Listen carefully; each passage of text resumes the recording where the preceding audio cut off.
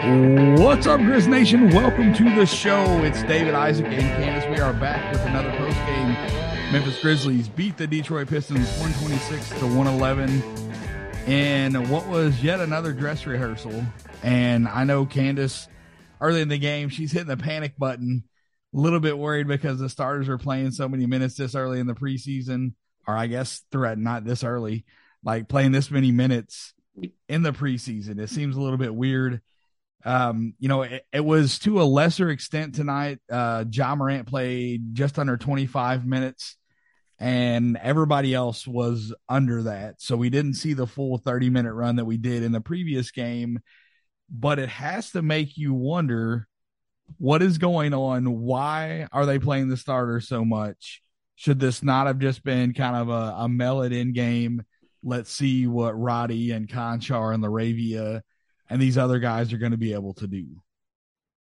Well, it should have been, but that's sure not what we got. And unfortunately, as a result, Steven Adams went out. I think with neck soreness is what they're calling it. He did walk off on his own power, so hopefully he's okay. But it's just the kind of thing you worry about with playing the starter so many minutes in his preseason.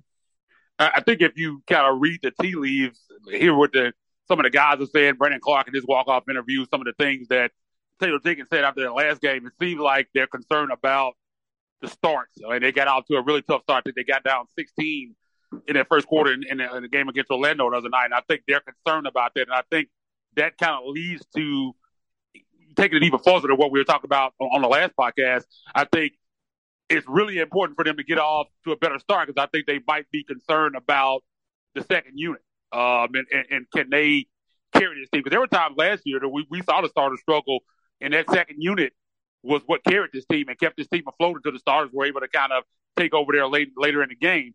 And I'm not confident in the second unit as I was last year because, again, you don't have those – I hate to keep hammering this, but you don't have those two veteran pieces and Kyle Anderson and Anthony Melton that kind of come in and cause havoc on the defensive end and guys that have just been there, done that, and understand these things. You have some younger guys and some guys that you haven't really seen do it consistently. I just think that I'm not as confident in that second unit. So it's going to be important that this team gets off to better starts. Because if the starters come out and get down to these leads now, I'm not sure that second unit can come in and pull them back. I mean, there might be nights where it happens, but I'm not confident that's going to be something that happens on a consistent basis. If the first unit gets down, starters get down double digits, it's probably going to be tough to get back in those games, especially here early in the year when these guys don't have that much experience. Yeah, the Grizzlies got 6 days off here. You're looking at next Wednesday is opening day at the FedEx Forum against the New York Knicks, nationally televised game on ESPN. I wonder, I know about the time. I know that they, there's 6 days off. Hopefully this Steven Adams thing is not too severe because, if that is the case, then you're looking at Brandon Clark probably starting at the 5. And I was interested to see what some lineups would look like with Brandon Clark and Santi Aldama out there at the same time. But I don't want to see it under these circumstances. There's definitely questions with the second unit. You never know. We were talking about the rotation on the last podcast and who is going to be in the 10-man whenever the season starts. I think X played better tonight than what he has in the preseason. He played really well tonight. There was one play in the second quarter where – no, I'm sorry. It wasn't in the second. But there was one play where he ran out and trapped. Like they were doing the pick and roll. He goes out and he runs a trap on the guard, and then he was able to get back and contest a shot at the rim. And that's something that I like seeing because if you watch – I got into a bad habit watching drop defense when JV was here because I didn't fully understand exactly what the goal of drop defense was. We had Brevin Knight on the podcast. He talked to us about it and what the big's job is in that. Drop defense is awful to watch. As a spectator, you've got your big man sagging 10, 12, 15 foot off of his guy, daring him to shoot a 3 because that's a lower percentage shot than going up too far and letting them get to the rim.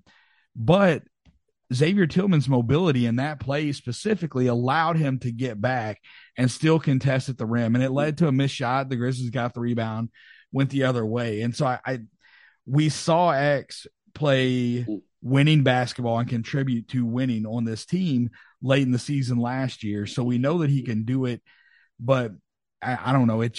The defense has been an issue for this team. We knew that was going to be a problem. And I think that out of the big man rotation that's going to be healthy in the beginning of the year, Xavier Tillman is your best defender. Yeah, I mean, I think X played really well tonight. I mean, he had been kind of the forgotten man. I mean, I was talking to David earlier this morning when the report came out that Philadelphia had released Charles Bassey and Isaiah Joe, two guys that I really liked. I think we both liked them coming out of the draft and our draft coverage. That year, Isaiah Joe was a guy in Arkansas that really shoot the basketball, and Charles Bassey is out of Western Kentucky, a rim protector. Guy can really block shots, and this team, especially without Jaren Jackson Jr. in there, could use a guy that can block shots and protect the rim a little bit. So I was thinking maybe if those are two guys that I would take a look at, and maybe X could be that odd man out. But shout out to him, man. Played really well tonight in his minutes. As David said, on the defensive end, did some really nice things on both ends of the floor, running the floor, man, finishing at the basket. Just played well tonight, man. Took advantage of those minutes, got to the free throw line 2 of 2, plus 3 in 15 minutes. I mean, he looked really good tonight. And somebody else, man, that made us look really good. We talked about kind of David Roddy versus Jake LaRavia. David Roddy, shout out to him. Yeah. Highest plus minus on the team tonight at, what is that, plus 16, man. Really good minutes, 12 points, 1 steal, a block, 4 of 8 from the field, 2 of 4 from 3, 2 of 2 from the free throw line. And played some big minutes tonight, 26 minutes. And he played, is that the highest on the team? Let's see what. Man, if you don't mention that man's monster dunk after all. Man, no, it was coming. That was coming. I was just looking at it. I think that's the most. Yeah, that's the most minutes on the team because John played 25. He played 26 minutes tonight. So shout out to David Roddy, man. But yeah, that monster dunk, man. He looked at his defender. Who was that? That was it Cunningham?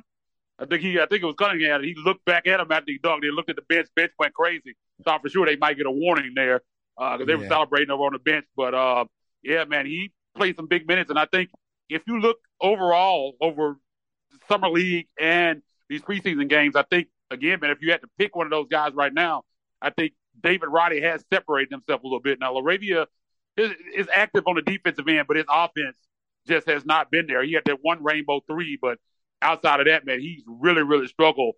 And they brought him in to be a shooter. And so far, he has not been there for them.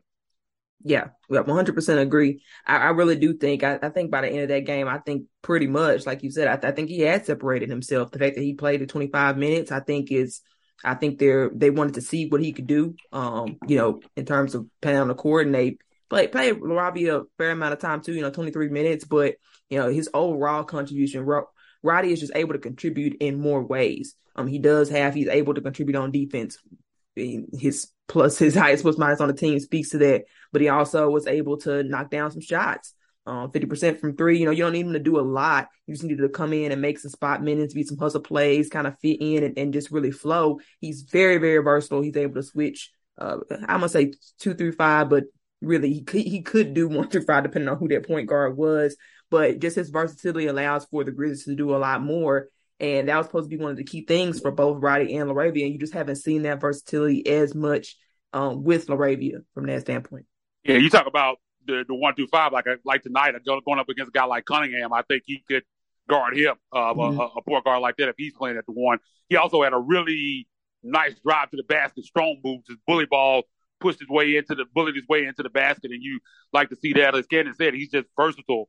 Can do different things, can play on both ends, and strong at that size, and the potential to knock down threes at times. He's just a all-around guy, really smart, high IQ. He makes really great passes, too. I think he projects as a really good playmaker as well.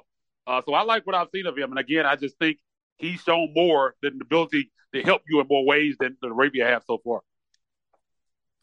Yeah, I did see some stuff from LaRavia that I really liked tonight, though. There was – a couple times where he got the ball and he actually attacked, he got downhill, made a nice play where he absorbed contact and was able to finish. He missed the stinking free throw, so that's a strike against him for me anyway. 2. But,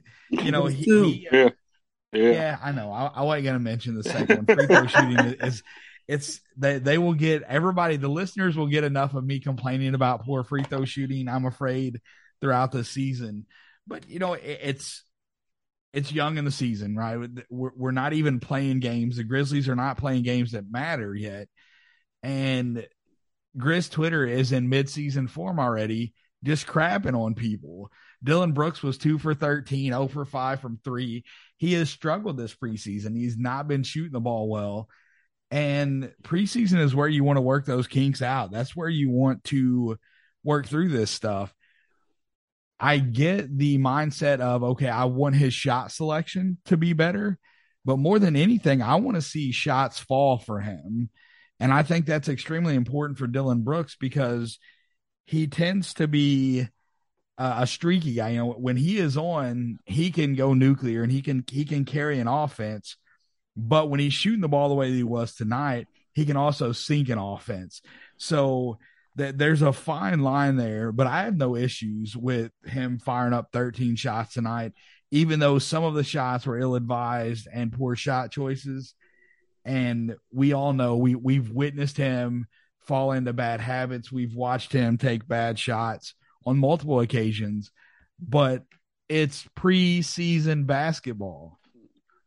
Well, for me, he was 0-5 from 3 tonight. There was definitely poor shot selection, but for me, even in preseason, I would like for him, when he sees that three's not going down, go into the mid-range. Take some more mid-range shots. That's kind of more his money position. Just don't keep firing away from 3, and that's kind of what we saw tonight. And I kind of get what people think because people think, oh, this is same old Dillon. I mean, I know it's preseason, but like you said, you can fall into those bad habits, and if he's doing it now, might do it. Probably people suspect if going on revisionist history, he's been doing it in the past. They think he's going to do it in the preseason too. So I would just like to see him kind of get to that mid game and mid range and get to some of those inside shots that he does and work through some of this offense in that way.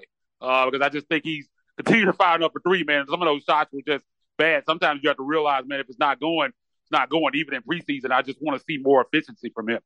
Yeah, I think I'd agree. I think I understand where most people are coming from because it's a continuation. It's a pattern, it's a trend. And so it doesn't really matter if it's preseason. The goal of the preseason is to really work on your areas. And that's not an area Dillon needs to work on is chucking up threes. That's not his ability to chuck up threes has not been a question. He wanted to work on his efficiency, and you can only do that with your shot selection. I didn't see him making some of those same passes that I noticed that he made in the game before. And when Dillon that makes some good things, I'll shout it out. I will. But tonight was sort of the Dillon game that you didn't want. And I know you mentioned that when he gets hot, he can carry an offense. But I think that's the other thing that the fans are frustrated with is they don't want Dillon carrying the offense because that's not his role that you need from him. At really any point is for Dillon to carry the offense. Not anymore. Not with Ja, not with Dez. And really not with Zaire Williams coming along. He's not there, but you know. Yeah, I mean, I get that. I know that he is not, you don't want him to be a first or second option or honestly probably a third option at this point. But there's going to be nights when your guys just don't have it. There's going to be nights when they struggle and you have to have other guys step up. And he's going to be on the floor. He's going to have playing time. So I get what you're saying about you don't just want him jacking up, poor selection. Like you don't want him just coming down the floor and firing up the threes. Yeah, I mean, otherwise four other than shooting 3. Yeah, for sure there is. But I think that, we know that the 3-point shot is not his strong suit. But I don't know that? No, yeah, no, I mean, and I don't know that. No, it's a fantastic question, and the answer to that question maybe no. It might be no there, but I'm okay with him shooting though, man. Like I like in the regular season when it really matters. If I have a choice of Dillon shooting a 3 or Dillon taking the ball to the basket and shooting a mid-range shot, I'm taking the mid-range all day long. I know analytically that is not the shot that you want the guys taking, but also if you break it down by the player, I would say analytically the shot that you want Dillon Brooks taking is the mid-range jumper because that's his bread and butter. 100%. Yeah, so, I mean those mid-range shots, those weird fadeaways that he gets inside the basket. I mean, he's a tough shot maker on the inside. I mean, and you just want to see more of that.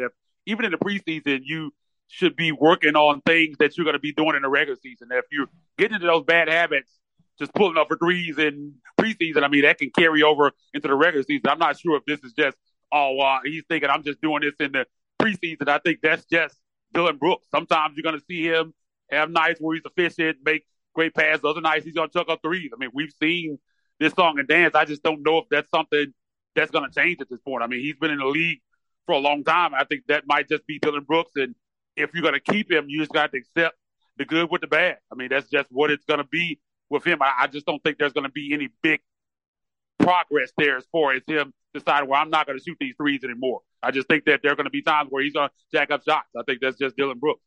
So let me ask you guys a question. And Candace, I'll throw it to you first since I kind of cut in front of you there. Do you think that because this is a contract year for Dylan, that he is going to be pressing this year? That's possible. That's possible. I can't say for sure because, well, Dylan's last contract year, he, caught fire and hit one of those crazy streaks and ultimately got him signed before the year was out. It worked for him then. I don't know if he will try to duplicate that. That's possible.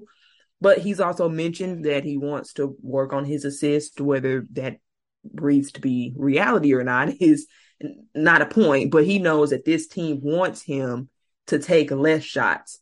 So my hope, and I'm going to be just optimistic on this, is that will continue to be the point of emphasis. There's going to be moments where he gets tunnel vision because I just think that's his instinct. I said it when in the playoff series. That's just his go-to when he's not really thinking about anything. His instinct is to chuck up shots, unfortunately. And so you get those moments where you'll have that. But outside of those, I'm not sure that you will see a lot of that. I think he's going to try to work on his defense. And at one point he was working on being, first team defense or all defensive team, but that was before his injury last season. So I don't know where his head is still with that. But knowing what the team wants from him, I think he's going to try to fill that role as best he can. He's also talked about being more efficient. I'm not sure we've seen that either, but I lean no. I'll say that's a long way to say I lean towards no. He probably won't press, at least in the way that we know Dylan pressing looks like. Will he make some bad passes, trying to get some assists sometimes? Maybe. But I think he's more likely to try to fall into the line of what the team wants, because I think that's the only way he thinks he might get paid anyway. Yeah, to kind of piggyback off that, I hope it goes the other way. I hope he looks at the things that the team wants from him, things that he needs to improve on, and think, okay, well, that's the way that I'm going to get paid. Whether it's here with the Grizzlies, which I think is his preference to stay in Memphis, I think he really wants to stay here, or was it somewhere else?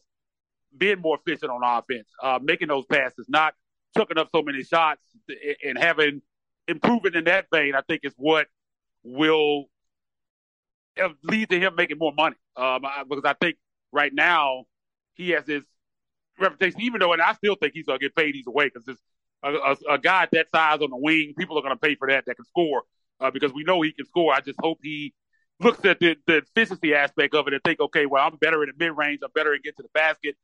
I'm better at locking guys down on defense. I'm going to stop chucking up so many of these shots and going to my bread and butter inside. And again, man, that makes my numbers better. It's like still average 15, 16, 17 points, whatever, even just getting in that mid-range, and that's where he lives. And I'm hoping that's kind of the way he looks at it. But it could go the other way. I hope not. But a lot of times guys thinking, okay, well, I'm a scorer, man. I got to put up all these shots. That's how I'm going to get paid. But I hope he goes the other way with it. So let's talk about his contract right here. Where is that number for you? You know, we're talking about him getting paid here on the open market. What do you expect he would get? And then where are you comfortable with the Grizz? You know, is he going to command $20 million a year? Are the Grizz going to pay him $20 million a year? If you were sitting in the front office and you had to make that decision, is Dylan Brooks worth that amount of money? I think the floor is $20 million, personally. Yeah. I think that's the floor. The Keldon Johnson signing, I think, made the floor $20 million. I feel like he can get up to on the market, maybe 25 if the team is desperate enough, I suppose. But now I can't speak to what the Grizzlies are going to do, but I think that's his floor at this point.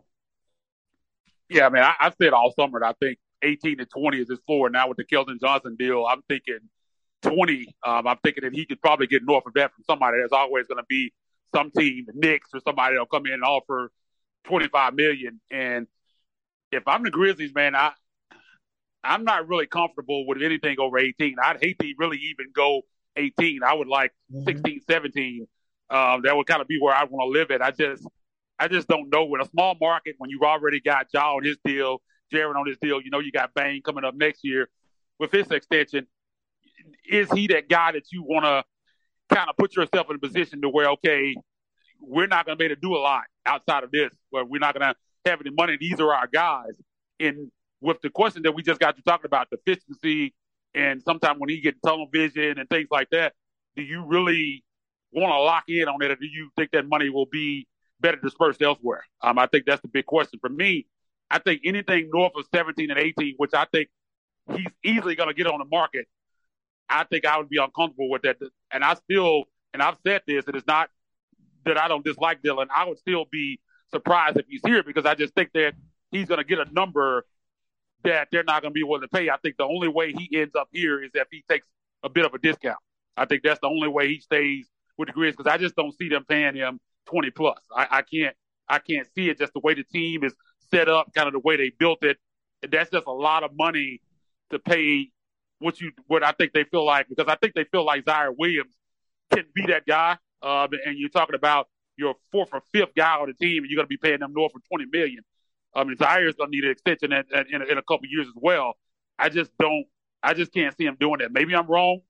Maybe they feel like he means so much in his locker room. I know Ja loves him, and he's probably going to want him to stay here, and maybe they do. But again, for me, I wouldn't be uncomfortable. I would be uncomfortable paying them any more than 18, and really wouldn't even want to go that high. 16 and 17 is where I'd want to live, and I just think he's going to get offered more than that. I think a good comparison, and I think Dillon is a better defender than this guy, but I look at Tim Hardaway Jr. with Dallas, 6'6" wing that can shoot the ball, and you're paying him. Tim Hardaway, I think his deal was like 4 years, $75 million. And it started, hold on, here it is. Yeah. 4 years, $75 million. It started higher. So it started in the $20 million range. Contract, and then it descends. Dillon is younger than Tim Hardaway Jr., but I think it's going to be in that vicinity. I don't know that you see anything, past a 4-year contract for him. But I'm in the same boat as you, Isaac. I think that the 16 to 18 million range is a good spot to get him in. Once you start talking about 20, man, that's tough. I don't know how many years they're going to sign him for. I wonder if that's going to be an issue for Dillon, if he would take maybe more money on a shorter contract. Like a Tyus, kind of the way they did Tyus. Yeah, like a 2-year deal. Yeah. And it's, I'm not a fan necessarily of moving Dillon Brooks. So this is not me, I didn't initiate this conversation to be like, oh, well, they need to get rid of him or they don't need to pay him. But I think that you have to be smart with your money. And if you see the leap from Ziaire this year on the defensive end, and you feel like he can be your guy, then you have to determine, okay, if Ziaire is going to be our guy, then are we going to pay Dillon Brooks starter money? Or are we going to offer him, a sixth man type role? And then that's going to be the question. Is Dillon going to be receptive to that? There's a lot of things, a lot of moving parts whenever it comes to it. But going back to tonight, we kind of got off track a little bit there. I'm fine. I hate that he sucked it up tonight. 2 for 13 is awful. He was still a plus 11. That's just, they got out to a crazy hot start and we're beating the crap out of him in the first. So I think a lot of that plus 11 stems from that. But I have no issue with the performance tonight, the things that he was doing, because it is preseason. I realize it can, it's probably just bad habits showing its face, and we're probably going to see more of it in the regular season. I'm always a Brooks supporter, and I try to be optimistic with him, but maybe it just is what it is at this point. What do you think this team, if Adams is going to miss, And I missed what happened. Like, what happened to him that where he hurt his neck? I didn't see. I don't know if I was getting something to drink for my kid or whatever. I didn't see him leave the floor with an injury. Can you guys run me through what happened there? I didn't see it either. I didn't even know he had left the bench area until John Hollinger tweeted it out. He tweeted out about a minute, and I must have missed it too. I don't know if they said he got tangled up with the Corey Joseph that he got tangled up with. Because initially I think John Hollinger tweeted out that it was his ankle or his leg or something. Then somebody told him no, I think it was his neck head area, and then they kind of announced that it was his neck. I didn't see it either. I saw the back end of it, so I can't really recall the play exactly. I just know that I remember them showing him sitting on the other end of the court for some time. He sat on the court for a while, like while the game was still going on. He was down and he stayed down. That's why probably some people thought it was his leg because he didn't get up. And then he talked to Ja for a while. And he was still sitting on the ground, and eventually he got up, and so he got up. I didn't really know exactly what was wrong with him. But his neck was looking kind of stiff, and he was walking kind of weird. He went straight to the locker room once he did get up. Well, I think he may have stopped by the bench for a second, but he basically went to the locker room after that. But I remember him sitting on the court more than I actually remember the play now. Sorry, I can't give you guys insight on that part, but I think he did get. Yeah.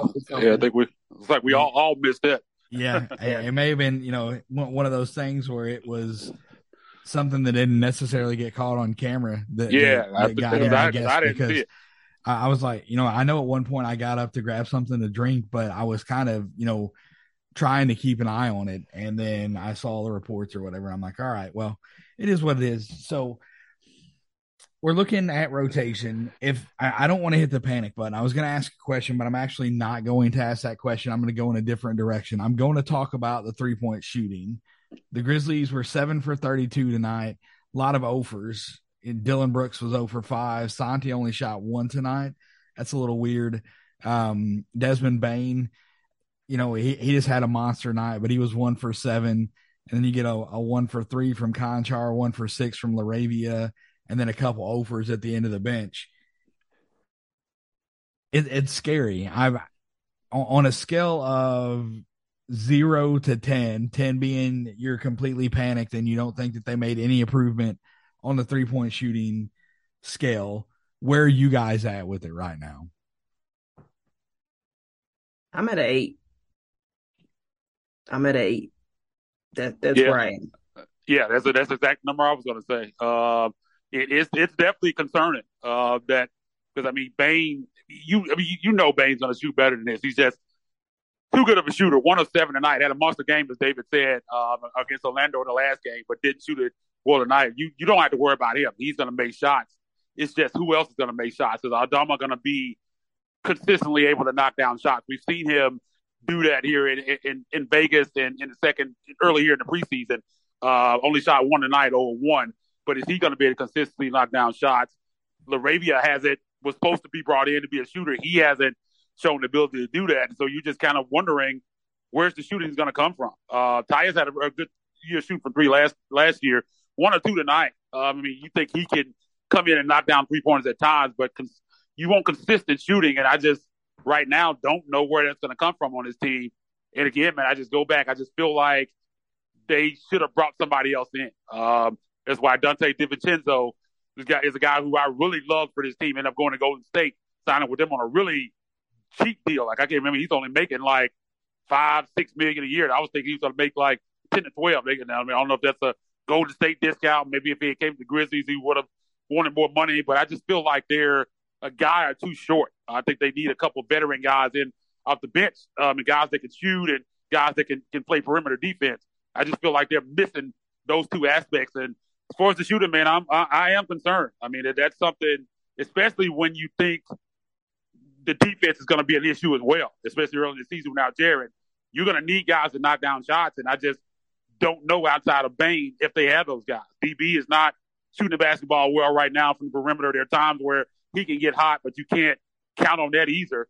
I guess Josh improved a little bit, but he's not going to be a guy that you can consistently, I think that he's going to knock down threes. He's going to do most of his damage in the paint. He hadn't shot the ball well from 3 this preseason. No, in the preseason today. He 1 or 2 tonight, but he has struggle. I mean, that shot hasn't looked good in the preseason. So, yeah. I mean, it's definitely concerning because, again, they're going to have to put points on the board, especially here early in the season without Jarrett. And if you're not knocking down threes, man, it's going to be hard to kind of do that if your defense is struggling. Yeah, if you pull – we know that Bane is going to shoot the ball. Yeah, well. Bane's going to knock down shots. I'm not concerned. Like, he could go 0 for 30 in a game, and I'm like, he's going to make shots. I'm not worried about that. It's going to come around. But if you take his 1 for 7 out of it tonight, the rest of the team shot 24%. So it's a slight improvement over the 22% with Bane's 1 for 7. But over the course of the preseason, the Grizzlies are 46 of 165 from 3. That's 27.8%. That's 10% below the league average last year. And, you know, we heard that, hey, that's our focus. That's what we want to do. I know.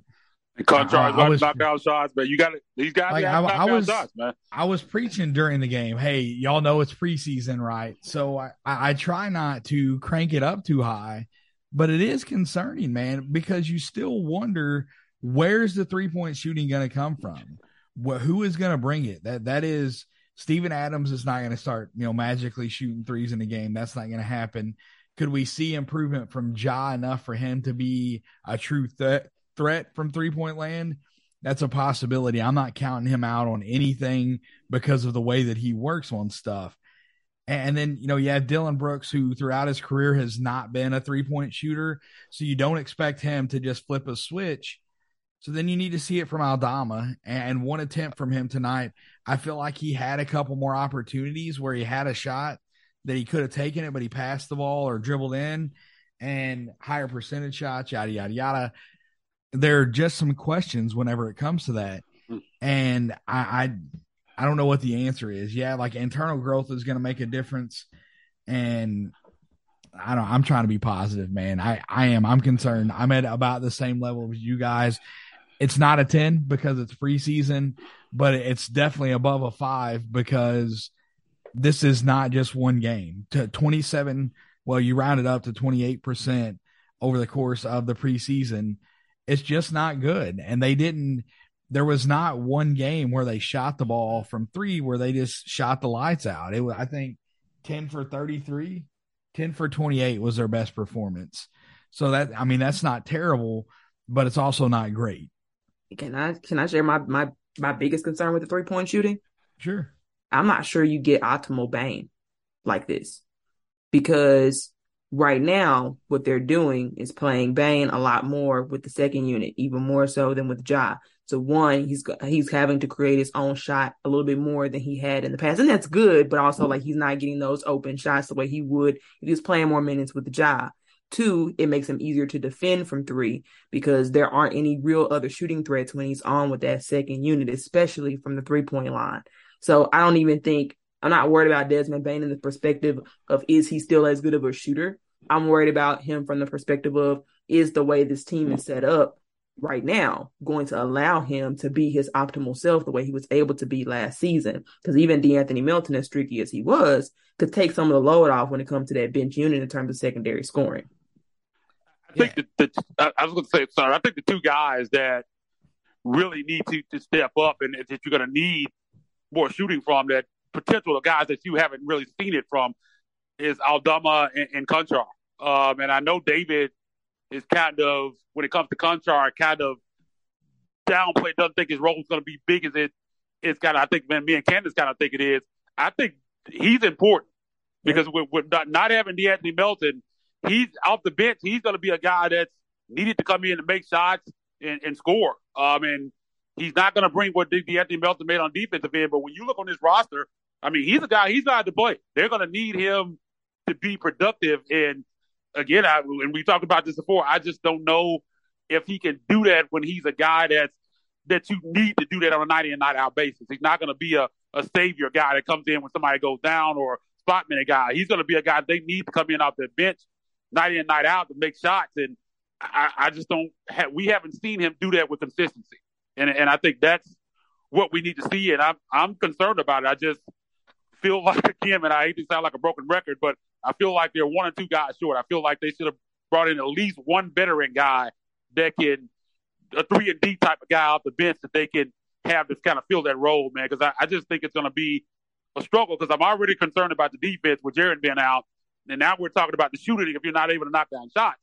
That's not a good recipe because you're going to need three. If you're going to score a lot of points, you're going to need to knock down threes. And I think they're going to have big scoring outputs to kind of make up for some of the losses they have on defense. And I don't know if they're equipped to do that right now. I know Ja's going to do his thing. And as long as you have Ja, you have a chance. But I just think there are going to be times that they struggle scoring. Other teams are going to be hot. You bring in that second unit.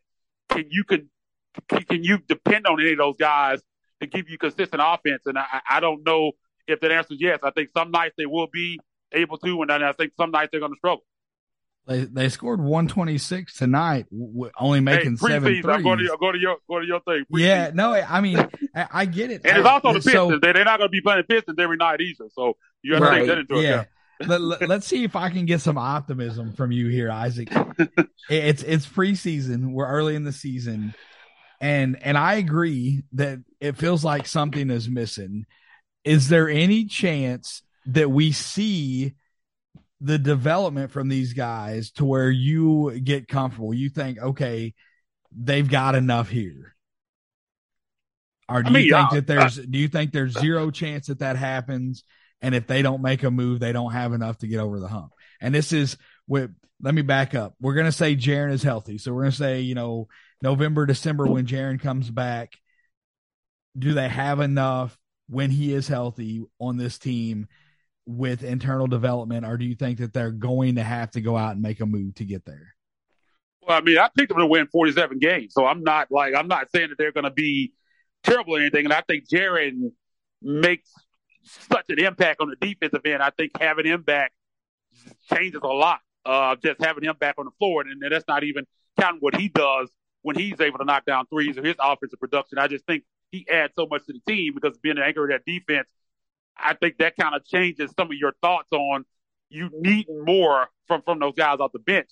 But I mean, of course, they can develop into players you can depend on. I just haven't seen it. I need to see it first before I can feel confident. And then when I look down this roster, I just don't know. I mean, LaRavia hasn't shown the ability to give consistent offense. I mean, Tyus Jones offensively can be hit or miss. He's been fantastic for his team. But I think they're going to need even more from him now offensively. I just think early in the season, you're going to need Ja to be nuclear every night. That's kind of how I feel right now. I think you're going to need him to just carry this team on his back. And we've seen that. We saw that early in the season last year, and they struggled. That's kind of what we saw. Ja was going nuclear, and they were losing these games. They couldn't get any stops, and they were putting up big numbers, but the other team was scoring more than them. I mean, we saw some games that were like 148, 111 and stuff that they were losing early in the season, and I'm kind of afraid that could be how this starts off. I hope I'm wrong.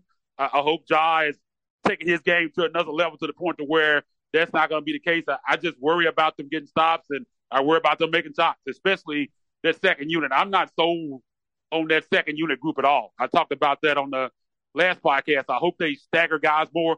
You kind of mentioned it earlier. Maybe you see LaRavia playing some more with Steven Adams or Roddy, whichever the guys it is. Speak some of those guys off and play with Adama and switching those guys out. I just don't know if that 5-man unit off the bench, can they run the same way they did last year, kind of a 5-in, 5-out. I just don't know if that group off the bench, I just don't know if they're going to be able to give you enough a lot of nights, especially when they're going against really good teams. It just feels like there's something missing there to me. I want to go back to Desmond Bane a little bit because Candace was talking about, is he going to be his optimal self handling the ball and kind of more pressure on him if there's not somebody knocking down the shots. We've seen a ton of growth from Desmond Bane. We saw big leap from year 1 to year 2. We see him in this preseason kind of going back to that same stuff of, he's attacking off the dribble. He's doing more than just shooting the ball. Is this like, where do you see his ceiling? Because when we saw him year 1, and it was more of like a choke down version of Desmond Bane, and then the Grizzlies made it a point to make him a part of this offense in year 2, and he had this massive explosion, and it seems like his role is going to be increased this year as well. Do you think he is better with the ball in his hands or without the ball in his hands? I think he's great at both. So that's not a knock on Bane. But at the same time, if you want effective and high percentage 3-point shooting, you have to have the looks available. Because even though Bane, I think he will grow. I've seen him grow as a playmaker. I've seen him grow. He'll be able to facilitate the offense. So I don't have questions about how he'll fit in the second unit. But you still, if nobody else can knock down 3-point shots, but one guy basically on the entire team, I think the looks that you get become less optimal, become less percent. I mean, the percentages of making them aren't as high. It's easier to defend. And he'll have to work harder to get those shots. And that's the one guy you need to be getting easy buckets if there's anybody else getting easy buckets. Yeah, so it's not a knock on Bane. I think his ceiling is very high. I mean, honestly, I wasn't 20-something points a game. I think he could easily. And that wasn't, if I was wording that question, I wasn't trying to imply that you were knocking on Bane there, but Bryson tweeted out during the game about some of the stuff that he was doing with the ball in his hands. Mm-hmm. And year one specifically, and the early part of year two, if you ask that same question, people are going to say that he's better without the ball in his hands because he is a great slasher. Like he makes good cuts. We saw Brandon Clark caught the ball right at the elbow and Bane makes a backdoor cut. Clark hits him with the bounce pass, easy bucket. He makes really good cuts. He moves very well without the ball. He knows how to slide in the defense to get that little window to be able to get his shot off. So he is elite off of the ball. But I think that he is getting to that level where you can almost consider him elite with the ball in his hands. And I think that when it comes down to it, I don't know that there's that much separation between the two. Like, obviously, I would love to have him, Moran is going to create open looks for him. But if he's got to create his own shot, he's definitely got the tools to do that. And I think that's the part of his game that we're seeing really elevating at this point. Man, I think his ceiling is an all-star. I always go back to Chris Milton. If Chris Milton is an all-star, I think Desmond Bane can be an all-star, and you both made great points. I think he's great at both. I think you've seen him expand his game as far as handling the basketball, taking to the basket. I think we saw that on full display tonight. But as Candace said, I think if you're looking for him to get the most efficient shots, the best looks from three, I think it's better off the ball. So it's kind of a give and take there. I think if you have him on the ball and having to create more, that's fine because he can get to the basket. He's shown he can get to the basket and finish. But I think that also is going to take a little away from his three-point shooting because he's not going to get the same look. So it's a happy balance there somewhere, and he's going to have to find that with the way this team is set up. And I think that's where his sweet spot is. He just has to find out what that is. But it's just tough, man. Because again, man, outside of him, there's really not a single guy on this team that you can look at and say, okay, that guy is going to make shots on a consistent basis. They just don't have that guy, and that's a concern. It really is concerning. Before you asked that question, I hadn't even thought about it in that aspect, and I'm thinking about the guys on the roster. I'm like, man, they really don't have any guy that you could rely on to shoot the basketball. They really don't. When you look off the bench, none of those guys, because you need at least one quote unquote shooter off the bench, and they really don't have that guy. That's why I was thinking a guy like it. His numbers aren't super efficient, but we know he can score. Jordan Clarkson was a name that came up for a guy that the Grizzlies might have some interest in during the offseason. I felt like he'd be a great fit on this team because he's a guy that you know that can come out the bench and get buckets. He's not going to play great defense. He do a lot of things, but he can put the ball in the basket. Not going to play defense. You're being way too nice. That dude is a traffic cone. He's terrible on defense. But I mean, we got plenty of defense. That's what I said. I mean, that's a like they have the defense is good. We've got good team defenders. You have Dylan Brooks is a good defender. And everybody's not going to be a defender. I mean, you got to have guys that can put the ball in the basket. No, I get that. I understand that. But, like you put him with the second unit and Jaren is not on the floor as a security blanket. He's a liability on the defensive end. And I know in the playoffs, that doesn't matter as much. The rotation is going to be shortened up And so the times that you're going to have him in, he's going to be with better players. But I'm not closed minded to going out and getting a guy that can get buckets, but I just prefer to have somebody that can be serviceable on the defensive end. And I don't know that Jordan Clarkson is even that. Well, I mean, he's in the rotation of a really good playoff team. That's the thing that anytime when you talk about adding players, people always, they're like really critical of these players. Like, he played in minutes on a really good playoff team. He come in and cooked us a lot. I mean, he has a role on the team. I mean, for a team that needs scoring off the bench, you look at this second unit. So when you look at this second unit on this team right now, so you would rather have LaRavia out there right now than Jordan Clarkson? Depends on the situation. No, just straight up. Depends on the situation. Straight up. No. Just in general, regular season. Defensively, Jake LaRavia. Well, yeah, who do you prefer to be on the rotation? Yeah, like who would you prefer to be in a rotation right now? I understand what you're saying, man, but how far did Utah get with him on that team? And I know that it's not just him that makes that difference. I know that the players around him make the difference, but how much difference is he going to make? Big when you need shots. What did he average? 17 points a game last year? I mean, you need somebody to come in and score. I mean, he can make shots. So you got other guys that can defend. I mean, it's not like you don't have, this is a terrible defensive team all around him, and you can protect him with other guys on the floor. You just need a guy to come in and get buckets, and you know he can do that. And with the second unit, you just don't have anybody right now that you can do it. Of course, you prefer for him to be a guy that can bring in a guy that can score and defend, but I definitely think there's a need there for kind of a microwave scorer. This team has never really had that off the bench, and I think he fits that role perfectly. I think they have enough guys on this team that you could protect them. I mean, that's just me. Maybe I'm all base. No, I don't agree. I don't disagree. I'm not specific on Jordan Clarkson, but at this point, I think, and it's the preseason, right? We're going to always give that caveat, but they project to be one of the worst 3-point shooting teams in the league. Yeah. I'm just going to put it out there. It's scary. And listen, like, am I going to get mad if they make a move and go get Jordan Clarkson? Absolutely not. Like, I mean, he is a guy that can go out and get, so what I was saying, if he could defend, he'd be an all-star, and you can't just go out and get all. That's the reason why he's not an all-star. If he could score the way he scores, and he's locking guys up too, he's one of the better players in the league, and that's why you wouldn't be able to get him. That's kind of the thing.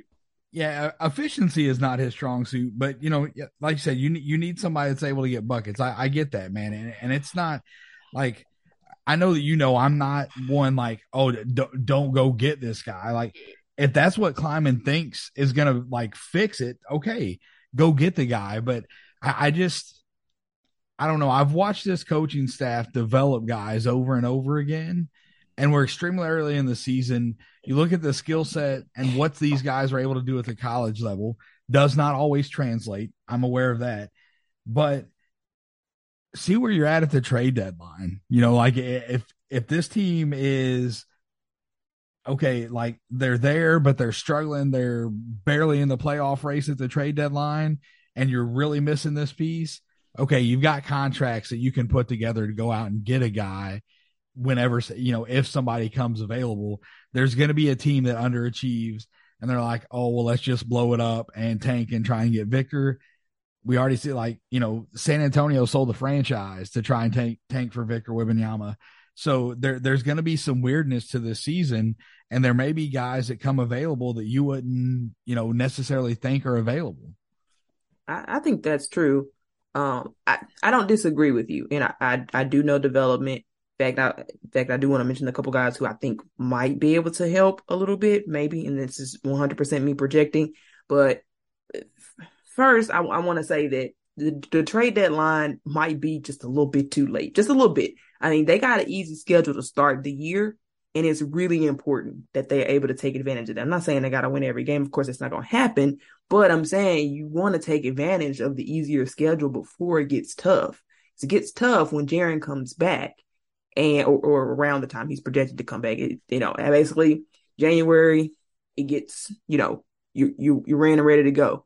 So while the trade deadline, sure, And playoffs is all that matters, I guess, at the end of the day. But you want to win enough regular season games to hopefully get you, some good seeding.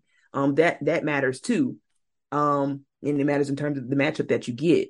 So my concern would be that the moves made are a little bit, good enough to make them better for the playoff run. And in fact, with Jaren back, I'm not nearly as concerned about this team in the playoffs. I'm concerned about how they start the year and take advantage of the easier games they have. Can they win the games they need to win in order to, keep them, competitive in a very tough Western Conference landscape?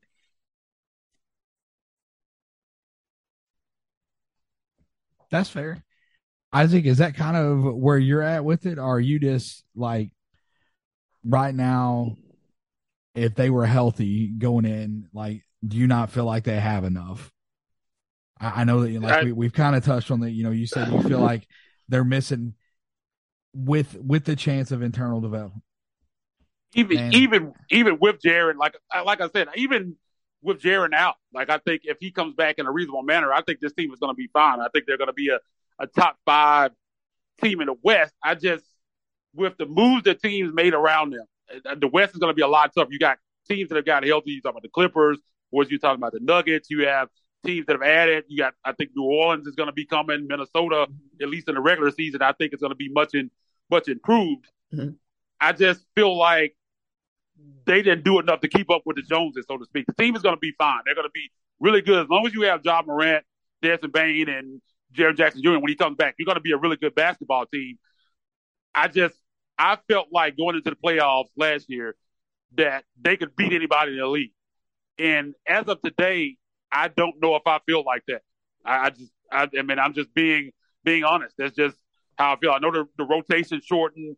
I just don't feel like right now the same way I felt when they walked off the floor in San Francisco. I don't feel like overall this team is as good as that team was. I think it can be, but I think there's a lot of things that have to go right for them to kind of even maintain where they were last year. And even maintaining, they're not going to be the second seed just because of the reason that I laid out. And I feel like you have a lot of questions. Zaire needs to take a big leap. I think they need that. I worry about Conchar replacing Melton in the defense there, not having those veteran guys. If guys go down in the regular season, are they going to be able to continue to win games the way they were last year? Those are just questions that I have. And maybe it ends up not being a factor. Maybe I end up being wrong, but I definitely have some concerns.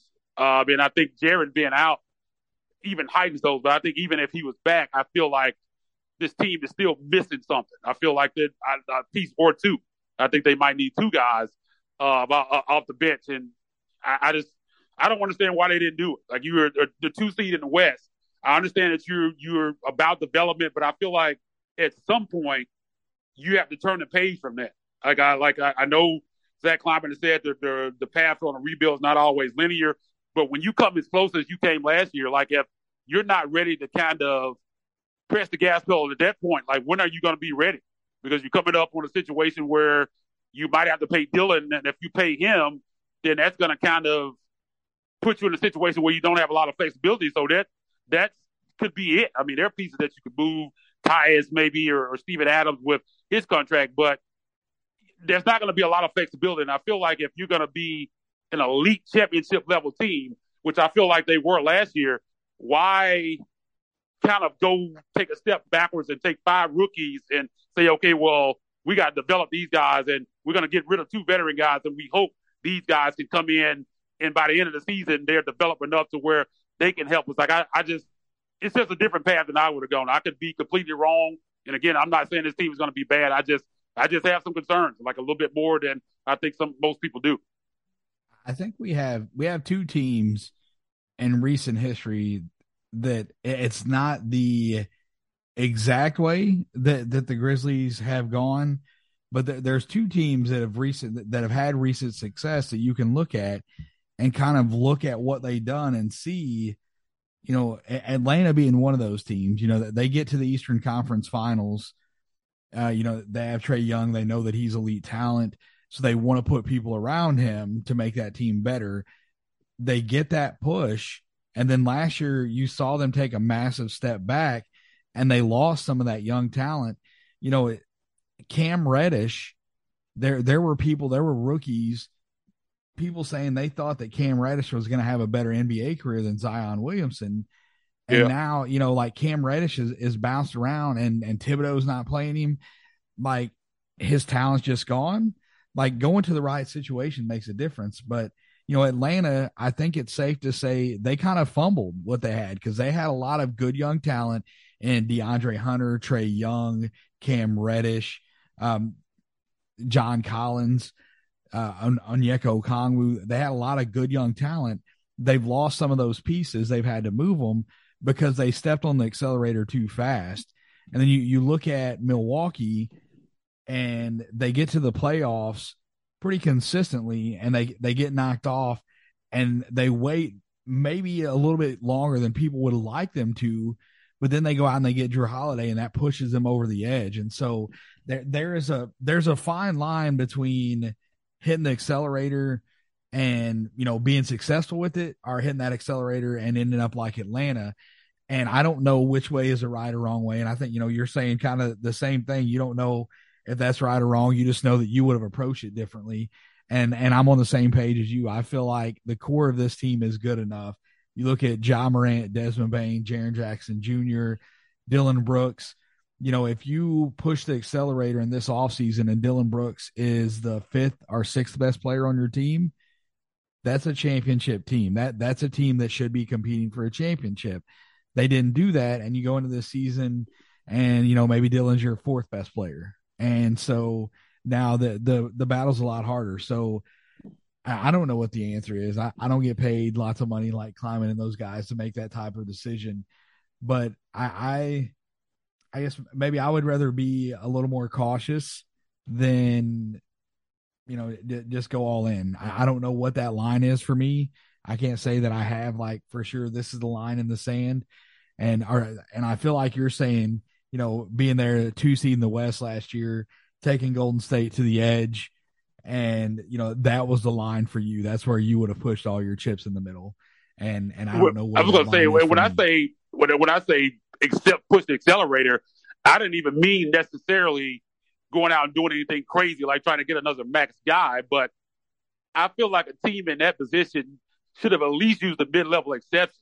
Like they didn't bring in anybody outside of the rookies. They re-signed Tyus, which Tyus is really important piece of this team. But I mean, he's the guy that was already here. I mean, you couldn't go out and bring in a couple mid-level rotation players to mid-tier free agents to kind of bring in to kind of augment what you lost. That's my question. I just don't understand. It's just weird to me that they didn't do that. It just seems like, I don't want to say that they're, because I mean, you still have Ja, you still have that big 3, big 4, however you want to look at it, but it's similar. And I guess, and they've said this before, and everything they do is based on future, but it just seems like to me, and I'm not going to say they punted on this season because this team is going to be really good, but it was almost like I don't know what the word is to say that they don't really care how close they were last year.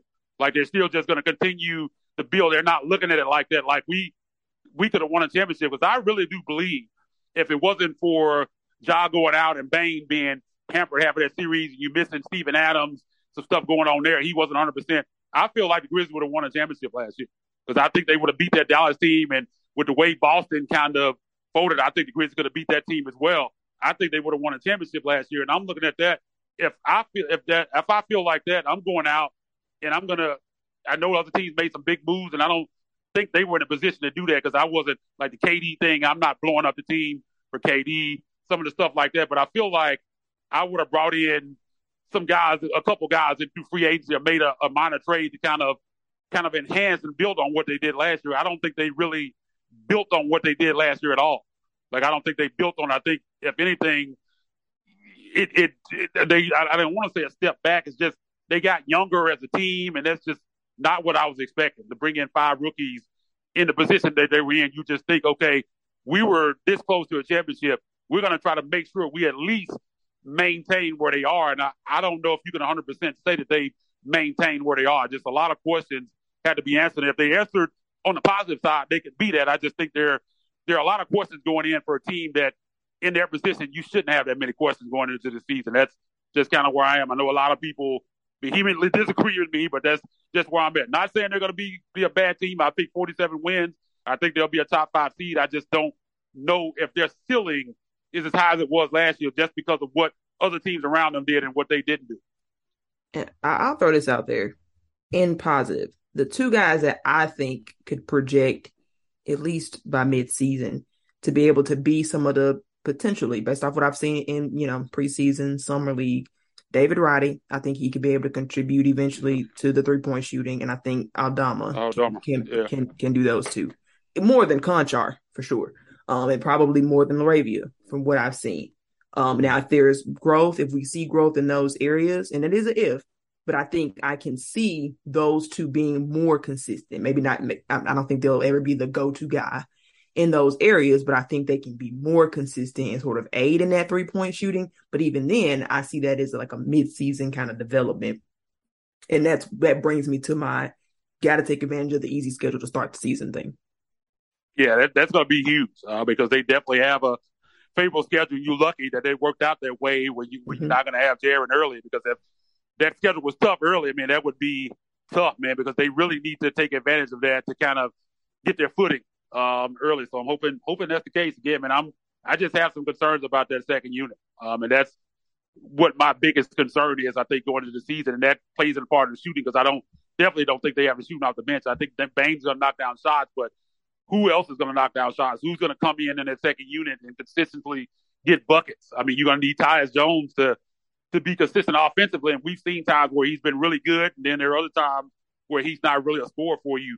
And the veteran guys are going to have to step up. There's no doubt about that. They're going to need more from those guys. And Konchar, keeps going back to Konchar, I think his role is going to be really important. I think David's kind of downplaying it a little bit, but I think he's going to be really important. I think if this team is going to be really good, especially, again, early without Jaren, he's going to have to be a guy that's going to have to come in and really fill a role. You need him on both ends of the court. And, I mean, you don't think he's going to be a good defender, but he's going to have to be serviceable, and he's going to have to knock down shots.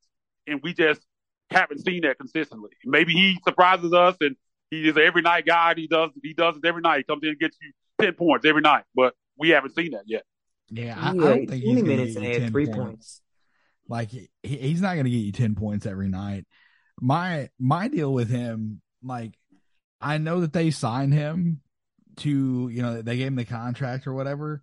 He's going to have a role on this team, but I just don't see it increasing much more than what it was last year. I know that the guys are gone that are rotation guys that played a big part on this team, but John Konchar he's not that guy. And if who's going to be the guy though? Who's going to be that guy? I don't have the answer to that, man. But I'll tell you, when this team is healthy and you move Aldama to the bench, then you've got, I think Santi Aldama is going to feast against second units, man. I think that he's going to be starting until Jaren comes back. He's going to be playing against the highest level, like the best of the best NBA players. When you're in the starting five, not only are you like in the top 1% of the world, but now you're in the starting five. You're like the top 1% of the NBA, and he's going to be playing against that level of competition. If he plays there until, late November, early December, or later than that, whenever Jaren comes back, and then you move him to that bench unit, that's going to give you a weapon off of the bench. Is that enough to make up for what they lost in Kyle Anderson and DeAnthony Melton? I don't know. We'll have to see. But I don't think Konchar, he was like 17.9 minutes last year, and he took 4 shots a game.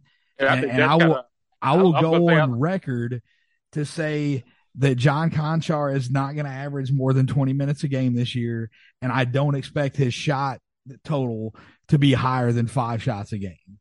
If I'm wrong, I'm wrong. I'll eat it. You guys can, you can call me out on it. I'm fine. I just don't like looking at the rest of the guys on this team. How can you justify giving John Konchar, even like David Roddy, where he's at right now, like what he's doing? I'd rather David Roddy take those shots. And this is, man, I'm not crapping on Conchar. I like Conchar. I like what he brings to the team, but offense is not his thing. You need him to go out there. He rebounds very, very well for his size. You need him to rebound and play defense. That's it. Knock down an open three if he's open. And, I think not that he's going to do that on a consistent enough basis that he's going to be a double-digit scorer and be enough to, propel the offense whenever the starters are not on the floor. But I think in an 18 to 20 minutes a game role that he will be fine. I think they're going to try to play him more early. I will say this. I think he's going to get more than 20 minutes early, but I think they're going to find out very quickly that that's not going to work. Yeah, I don't disagree with your point about Aldama at all. I've even said that him getting those valuable minutes early in the starting lineup is going to be valuable when Jaren comes back and he's coming out the bench and he's going to be a guy that can play for you. The fact that we're talking about a team that was second in the West last year, and we're even having a conversation that what is Conchar going to give you? Can David Roddy be that guy that gives you buckets off the bench? That's not a spot that I think you should be in. That's kind of my point. Like, why are you asking these questions? Like, I don't think you should be asking those questions for a team that was at the level that they were last year. The fact that we even having this conversation, I don't think we should be having to have this conversation. I think they should have brought in a couple of veteran guys. That's my point. There's just a lot of questions on what this is going to look like. Because, you say Conchar is not going to be that guy. It's not that I believe that he's going to be that guy. It's almost that I think they might need him to be that guy. Because whatever Roddy, I'm very intrigued by Roddy and what he can bring. But he's a rookie, this, man. If the Grizzlies have to have Conchar to be that guy, this team is in trouble. I don't believe for 1 second that they will need him to be that guy. But I want to ask you, I want to pose a question, and we'll wrap it up. I think we've gone maybe a little over an hour already because it's been great conversation here. But you mentioned Donte DiVincenzo. Do you think that there is a chance with this coaching staff and what they've been able to do that one of these rookies that they brought in could bring them more production and be a better fit for this team than a guy like Donte DiVincenzo would have been? For this year, this season, I don't know. I think that's a lot to ask. This coaching staff has been really good when it comes to player development. There's no question about that. But I just think asking guys that you draft in that area to draft, you're talking about a guy, David Roddy, even though they took him there at the bottom, he was projected as a second round pick. And that's not. I like him. I'm super intrigued, and I think he's definitely going to be a good player and a rotation piece for this team down the line. I just don't think that you should have those expectations that early for a guy that you draft in that area of draft. Everybody's not going to be Bane. I think that's, and I've talked about that before. I think people think that everybody in the Grizzlies draft late in the first round is going to be Desmond Bane, and that's just unheard of. You're not going to get guys like that at the bottom of the draft on a year-in, year-out basis. Sometimes, I don't care who you draft, none of those guys in the 20 to 30 area are going to turn out to be Desmond Bane year one, year two. So I think that's a lot to ask for those guys. I just, again, man, if all these questions, you come up aces on all these questions, you're fine. But there are questions about this second unit, because if you're saying Conchar is not that guy, and then you say Aldama, we're talking about when Jaren comes back. What about before he comes back? When you look at that second unit, who do you feel great about that's on a night in and night out consistent basis going to be able to come in and get you as a unit, like on the second unit? Who do you feel great about that? Okay, tonight I know what this guy's going to give you out the bench. Like that's what I'm saying. Tyus Jones, yeah. And even with Tyus offensively, you can't even depend on him every night. There are times where he's been awesome. Can really score, and other times where he really struggles. When he's sometimes not even hitting his floater. I don't even know if you can count on him. And BC is a guy who, does some things for you, but he's shown some inconsistencies as well at times, especially on the offensive end.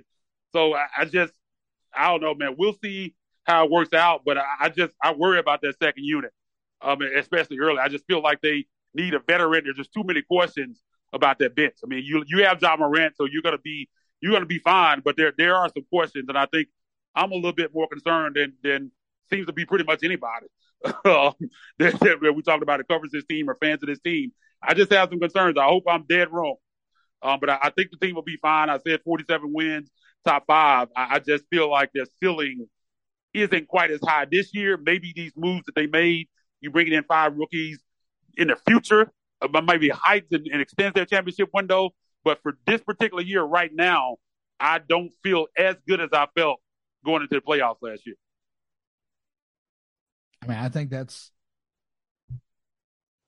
fine. Like I think I would agree with that as well. This team in the playoffs, like heading into the playoffs last year, was significantly better than this team is right now. But the good news is we got 82 games to play. Yeah, for sure. Maybe they can get back to the level where we got some confidence in them whenever, when it comes time. And that there's a lot of stuff that has to happen between now and then. And, climbing don't miss, right? Like all hell keep climbing. He don't miss. No, man.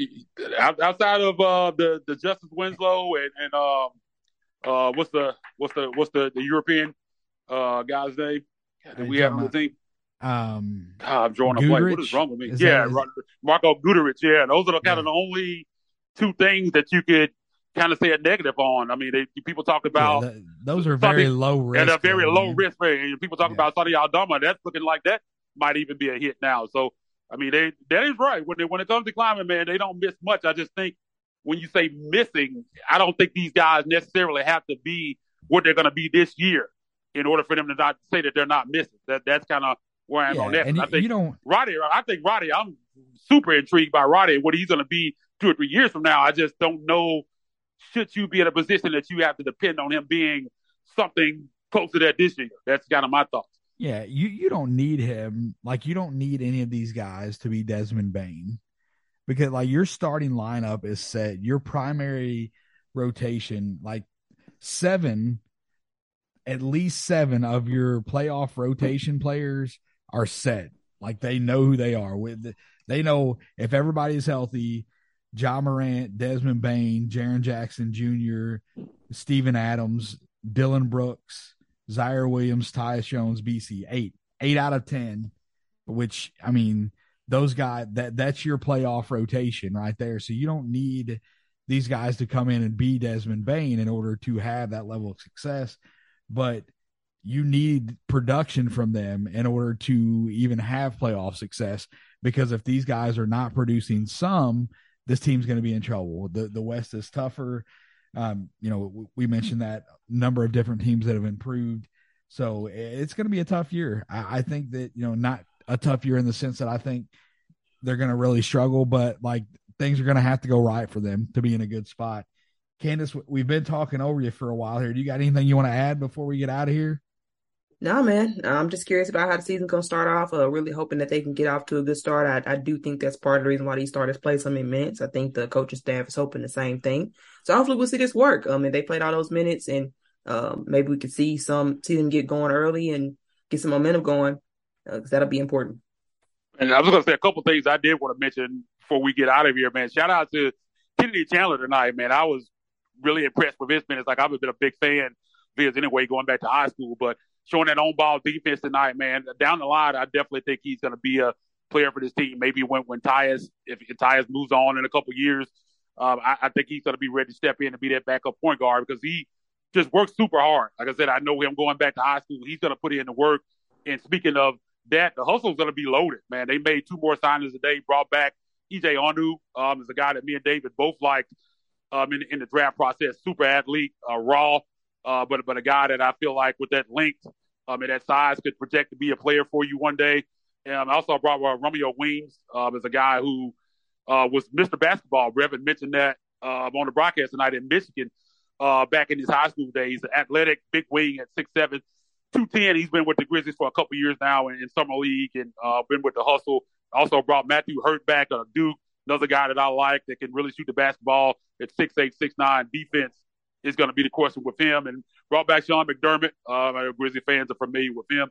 So that hustle team is going to be fun, man. Going to have Kenneth Lofton Jr. down there, Vince Williams. Another guy, Lester Quinones, was surprisingly released from the Warriors day, former Memphis Tiger. Man, I wouldn't mind them take a look at him, man. I think he projects as a good player. I'm surprised because he played really well for them in summer league and even some in the preseason. I'm not sure what's going on there. He was signed to a 2-way contract and they let him go. So just some housekeeping stuff there, man. But get down there and see the hustle, man. I think that's going to be a fun team this year. Definitely going to be a lot of people worth watching down there for sure.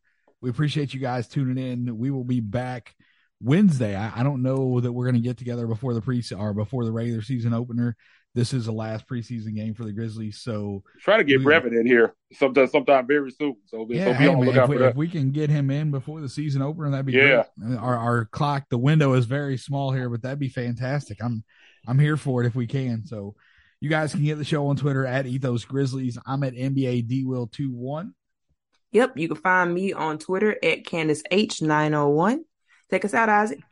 Yeah, man, just go over to at Ethos Grizzlies, man. Give us a like and a follow. We definitely appreciate that. You can find me on Twitter at Isaac__NBA, ISAAC__NBA. And again, man, we're going to try to get Brevin Knight as our first guest here for the season. Definitely going to have more guests throughout the season. So be locked in for that, man, because we're going to have a great season here with Sports Ethos and the Grizzlies. So be on the lookout for all of that. And again, man, opening night, Wednesday, 6:30, national televised game on ESPN at FedEx Forum. They released the schedule, man, all kind of stuff, man. They got Kirk Whalem's going to do the national anthem. The saxophonist here from Memphis, man. He's always fantastic.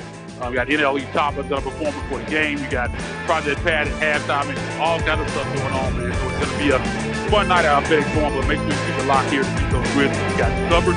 And until next time, we go.